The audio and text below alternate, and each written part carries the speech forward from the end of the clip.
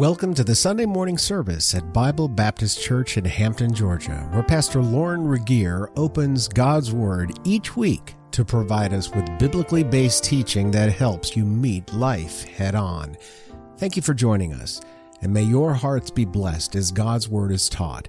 And now, here is Pastor Lauren Regier.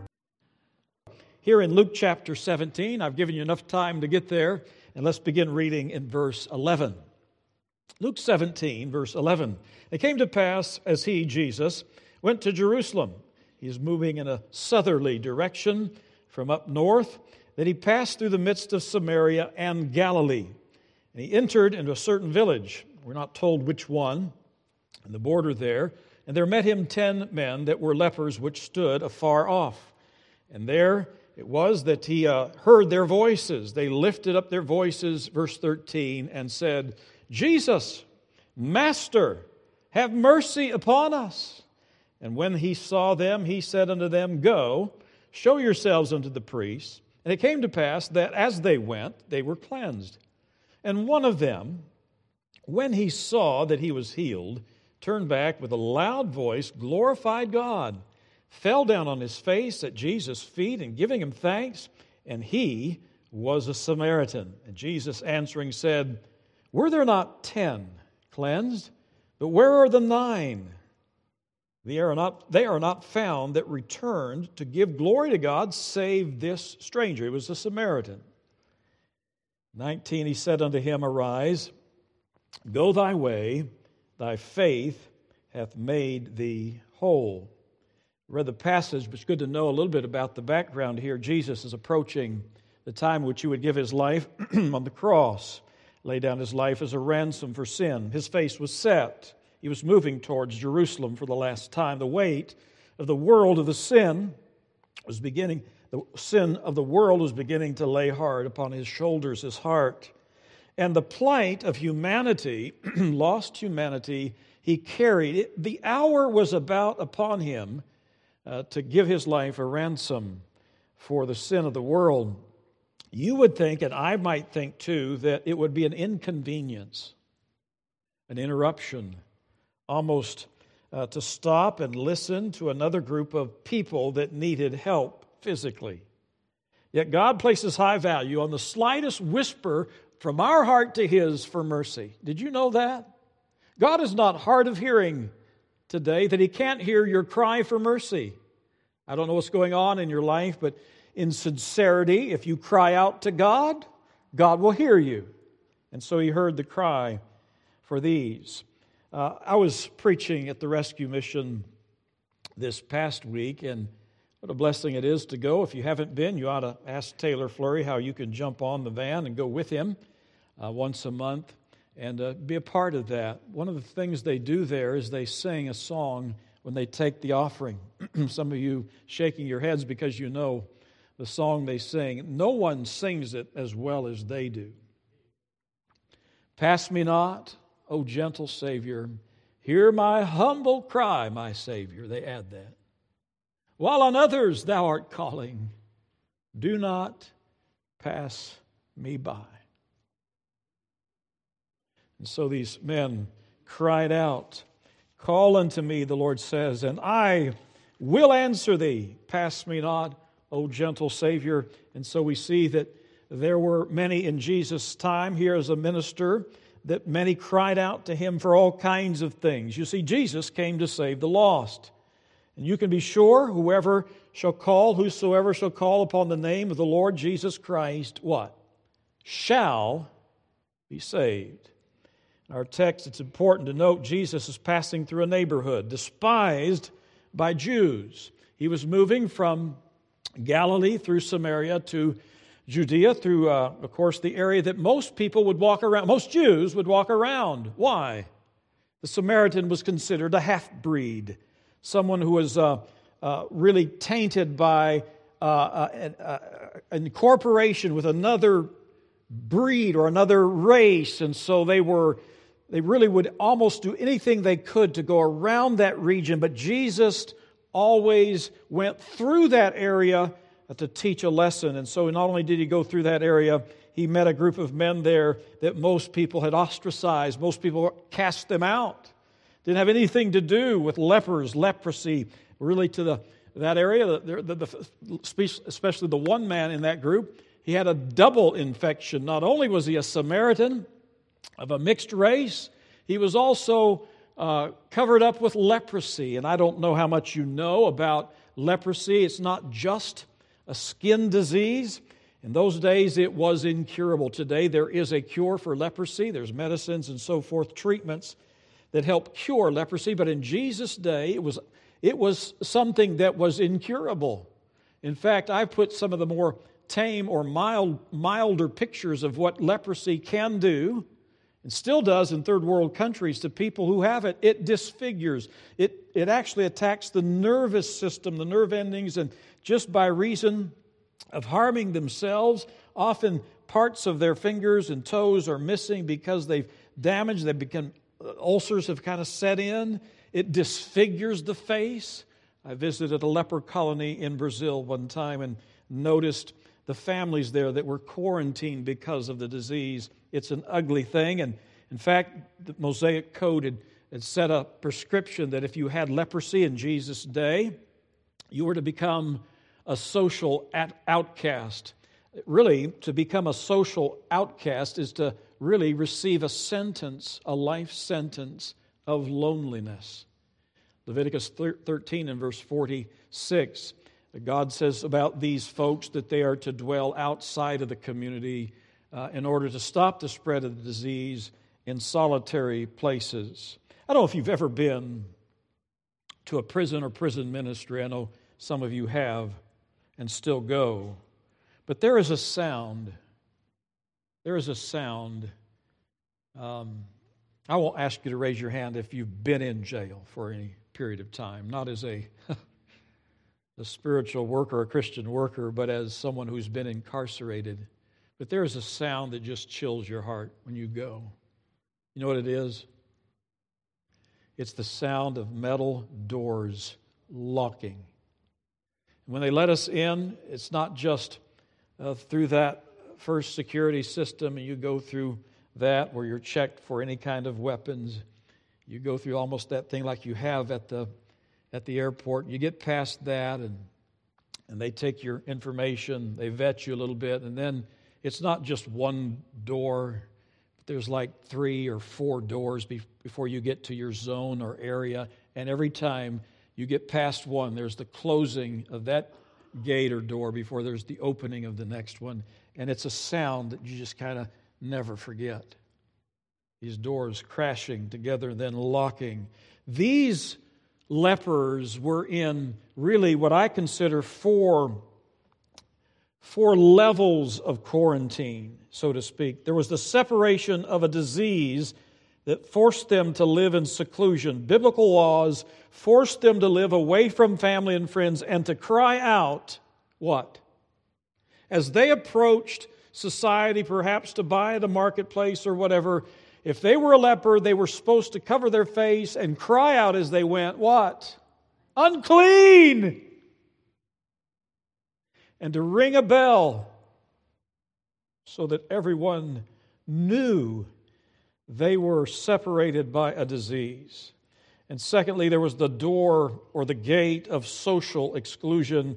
As long, as I mentioned, as long as they had the disease, they were to be excluded socially and alone in an area where there was no known cure for this at that time. In those days, no medical outreaches to them that would provide any kind of cure. Thirdly, there was the door of expulsion from spiritual truth. Did you know that a leper could not go to the temple and worship? And although there's some disagreement about how close he could get to spiritual truth, no priest, by reason of their affliction and infirmity, nobody wanted to minister. In fact, the woman at the well in Samaria said this, the priest won't come over here, and we can't go to them. So even if they wanted to know more about God, they were behind a door that locked them out by reason of the infirmity of their body and the prejudice against the unhealthy. And then they were behind another gate or door. They were also bound in sin, a condition, my friends, that is universal. For all have sinned and come short of the glory of God. So here they were, hearing that Jesus, this miracle worker, was nearing their area in the borderland of Samaria and Galilee. And what a stroke of fortune for them. They had heard that he was doing great things, doing things that no other man could ever do. And so they cried out for mercy. I want you to note some things really this morning about these men in this condition. I want you to know, first of all, a great disability does not necessarily lead to true worship. Let me say that again. There were 10 lepers, but only one, at the end of this story, was truly identified as a man of faith or a true worshiper. So we must conclude that great disability doesn't necessarily lead us to true worship. It can make us more humble, certainly. The Bible says in verse 12 of Luke 17, and as he entered in a certain village, there met him 10 men that were lepers. What does the Bible say? Which stood where? They weren't in the midst of the street or perhaps milling with others. They had their place, and it was afar off. They couldn't come close to the general populace because of their condition. As I mentioned earlier, the Mosaic Code said, "They shall dwell alone outside the camp, shall be the habitation of the lepers." They are 10 afflicted by the same disability, and at least found friendship or solace in their small colony of friends. But here's the point. Although they were companions in misery, it doesn't necessarily mean that they had a needy heart spiritually. They didn't all identify themselves as sinners in need of the grace of God. Most folks who followed Christ in those days wanted what? They wanted to be healed, or they wanted some benevolence. They wanted food. Here he sees a group of men, and they're crying out, but he knows their hearts. It does not necessarily mean just because we in some way are identified by a calamity or a crisis or a misery or a disability that we want God. Our dear friend here who ministers to the many who are hurting in Zambia these last few days recognized that many came, and why they come is they come for some sort of touch medicine or some sort of cure for physical ailments. And it does make you humble to beg for food. But it doesn't mean, if you're a beggar, that you're necessarily hungry for God, does it? For 7 years, Nebuchadnezzar, who had it all, went from emperor to scavenger. Remember the story? 7 years. He went from the highest official in the world to burying his face and eating grass like an ox. Do you think after 7 minutes you'd say, "Lord, I think I need you"? 7 years before he came to his senses. And Naaman, we could think of that man, the Syrian who had leprosy, came to Elisha's house, hearing that maybe he had a cure for his condition. And Elisha says, "Go, jump in the river, dunk yourself 7." And he says, "No way." Even in disability, our heart can be so hardened, can it? Until we see our real need for God. Secondly, I want you to notice even a great desire for relief doesn't mean we're ready for worship. A great desire for relief. I think we all in this room this morning would agree we're all looking for relief from something. Right? Unless you live in a perfect house, in a perfect place, a perfect marriage, perfect body, you're looking for relief from something. Even if it's high taxes, right? These men knew about the popularity and power of Christ, and they had heard he had power over disease. The blind were getting their eyesight back, the deaf were hearing, the lame were walking. Even those with leprosy were being healed for the first time in, listen carefully now, in 1,500 years. There was no biblical record of a leper being healed except for Miriam and Naaman, who was an outsider. No Israelite had, and there's a long prescription in Leviticus chapters 13 and 14 about what you're supposed to do when you're healed of a skin disease. In those days, you're supposed to go see the priest, and he is supposed to look and examine you to say this is valid, you're healed, you're cleansed. But in 1500, it almost seemed as if this Mosaic prescription was a joke, because no one ever escaped from this until Jesus came. And can you imagine how many lepers were making their way to the temple? And those in the synagogue and the temple must have been scratching their head. No man like this.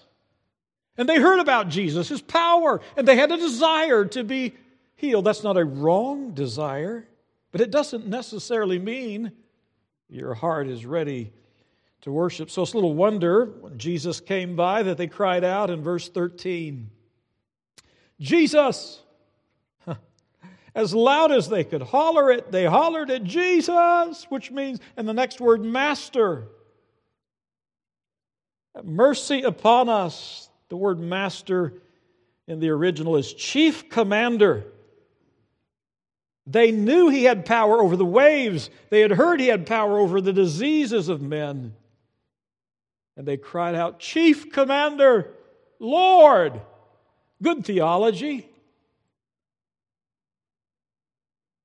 But it doesn't mean they were ready to worship. How many of us come to God knowing who He is, wanting relief from things? Now measure for a moment your prayers in the last month or so. I hope you're praying.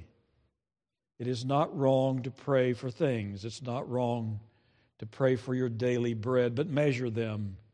How many times have your prayers been about, Lord, we want relief from this, or a change of circumstance, or this good thing, or that good thing?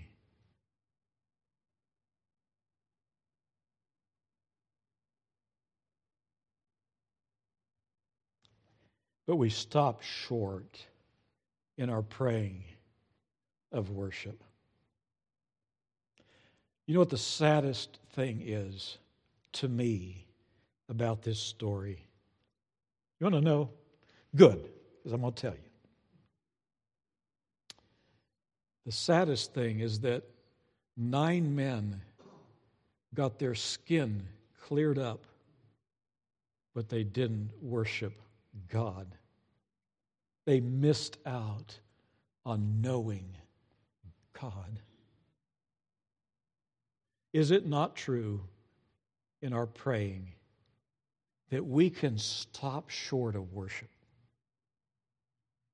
I'm just raising that because this is a classic example of think of this, of having God come to your neighborhood, your house, your street, your door,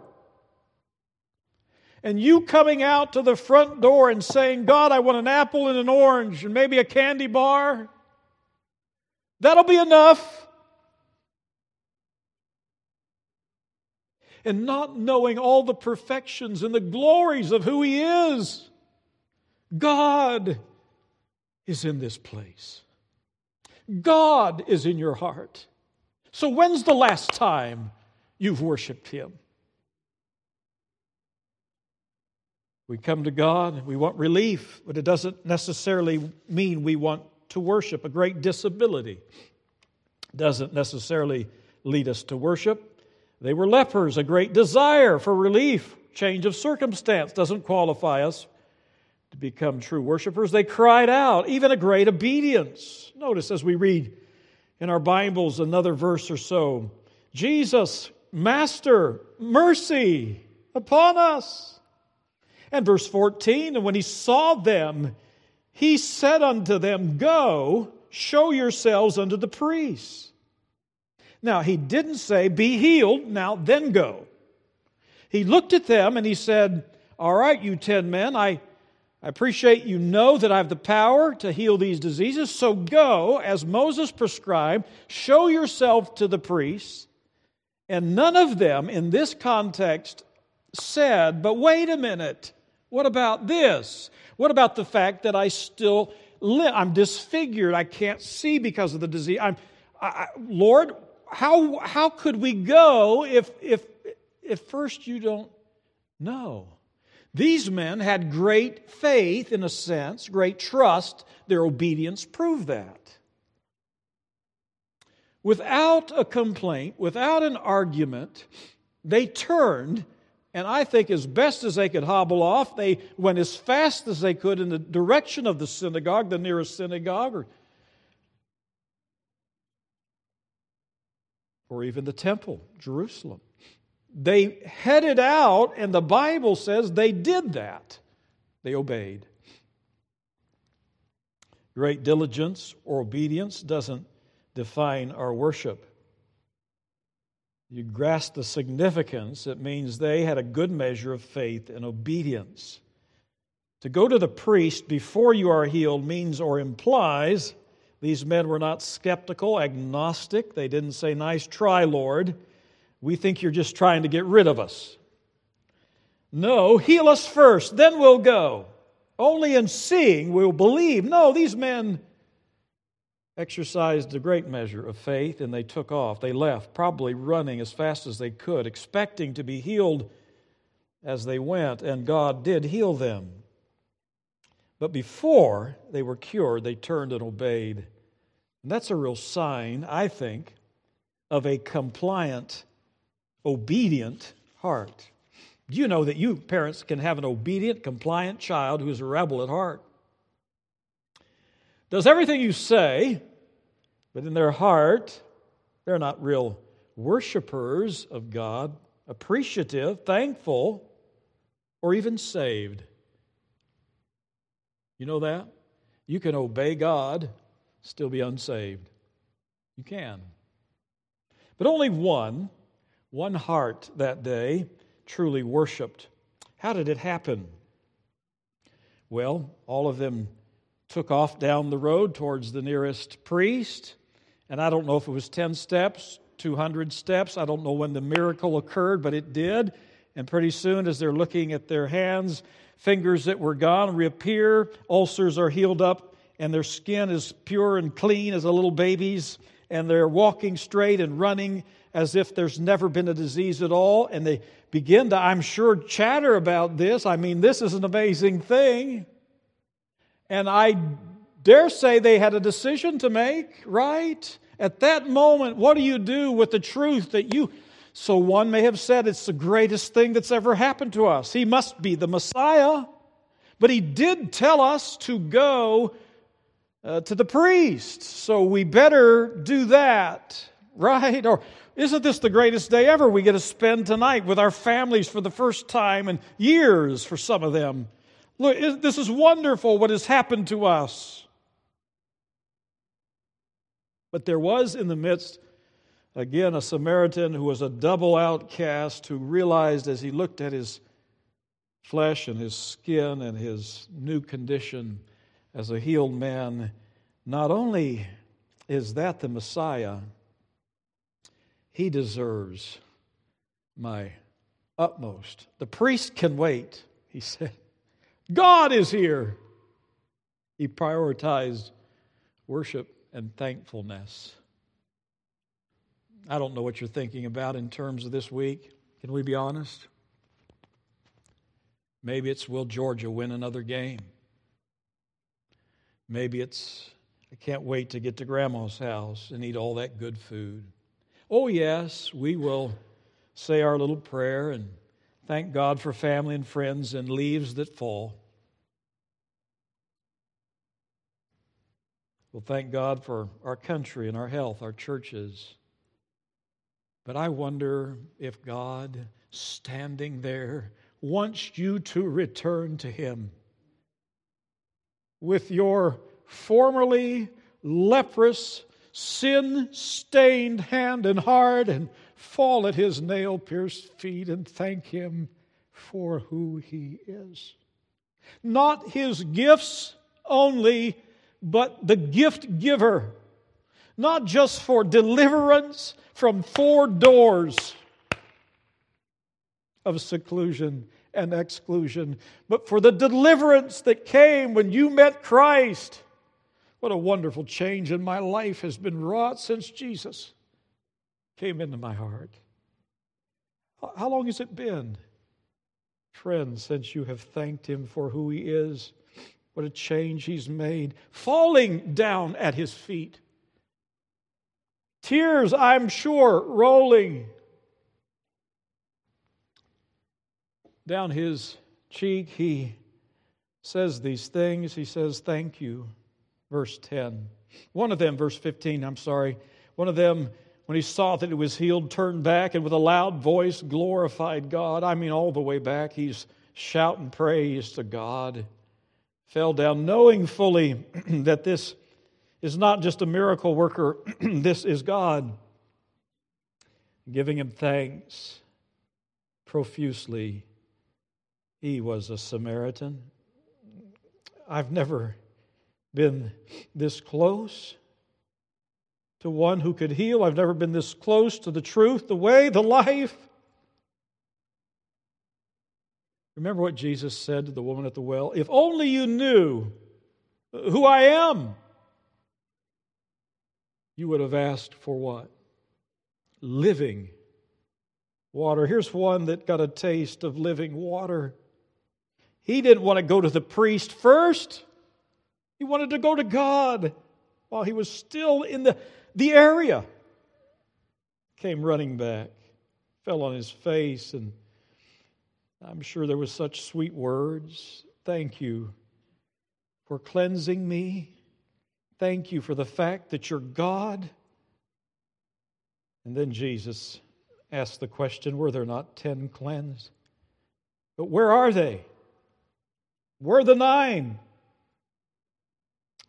Already off to enjoy their new bodies. But there's a soul that needs to be washed and cleansed, and that soul is here at my feet. They are not found, returned to give glory to God, save this one. And He said, arise, go thy way. Thy faith, not in healing, but thy faith in me, made thee whole.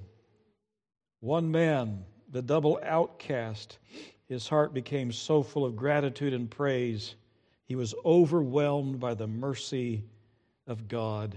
Why should I go see the priest? They don't want me there anyway. I must go tell Jesus. I must thank Him and worship Him.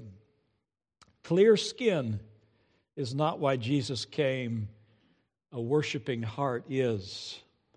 I want to be near to my Lord. At the foot of Christ, He pours out His thanks. Not so much in His deliverance, but His deliverer. Not so much in His gift, but in the gift giver. I want this God to be mine. What a blessing it is to know this story can point to our own hearts and our lack of worship. I marveled as I listened to the men sing at the rescue mission that song, Pass Me Not, O Gentle Savior. Hear my humble cry, while on others Thou art calling, do not pass me by. And I was humbled by the fact that these men, who most of them probably spent most of the week on the streets, enjoying one meal in a heated building, were hearing the gospel, and that night, 2 men out of that crowd raised their hand to express the fact that they had understood during the gospel message that Jesus was the Christ. And they put their faith and trust not in a meal or rescue or a warm building from outside, but they put their trust in the finished work of Christ. And they found that night if their heart was sincere and their prayer was true, they found the Savior, living water. Amen? Has that happened to you? Has that transaction occurred in your heart? Then, dear friend, you have every reason to fall at His feet. And this Thanksgiving season, thank Him for His deliverance from sin. Don't let Thanksgiving go by without thanking the deliverer, the gift giver, the true gift of salvation. Let our praise arise on the wings of who He is. Put your formerly leprous hands in His nail-scarred hands and proclaim, "Thank you, Lord, for saving my soul. You're my Savior, my Counselor, the Wonderful One, the Mighty God, the Everlasting Father, the Prince of Peace, the Sovereign Lord, the Master of the seas, the Ancient of Days, the Gentle Shepherd, coming King, the King of Kings, the Lord and Lord of Lords." Father, the joy it is to know that You're still in the business of saving us from our sins. That is the priority calling of Your Son's coming, and still is today, that You would change us on the inside. Lord, we're not great at worship. We would admit that. And this morning, with our heads bowed, just before we... Thank you for joining us today. Please tune in each week for new messages from Pastor Lauren Regier at Bible Baptist Church in Hampton, Georgia. Until next time, may the Lord bless you and keep you and make His face shine upon you.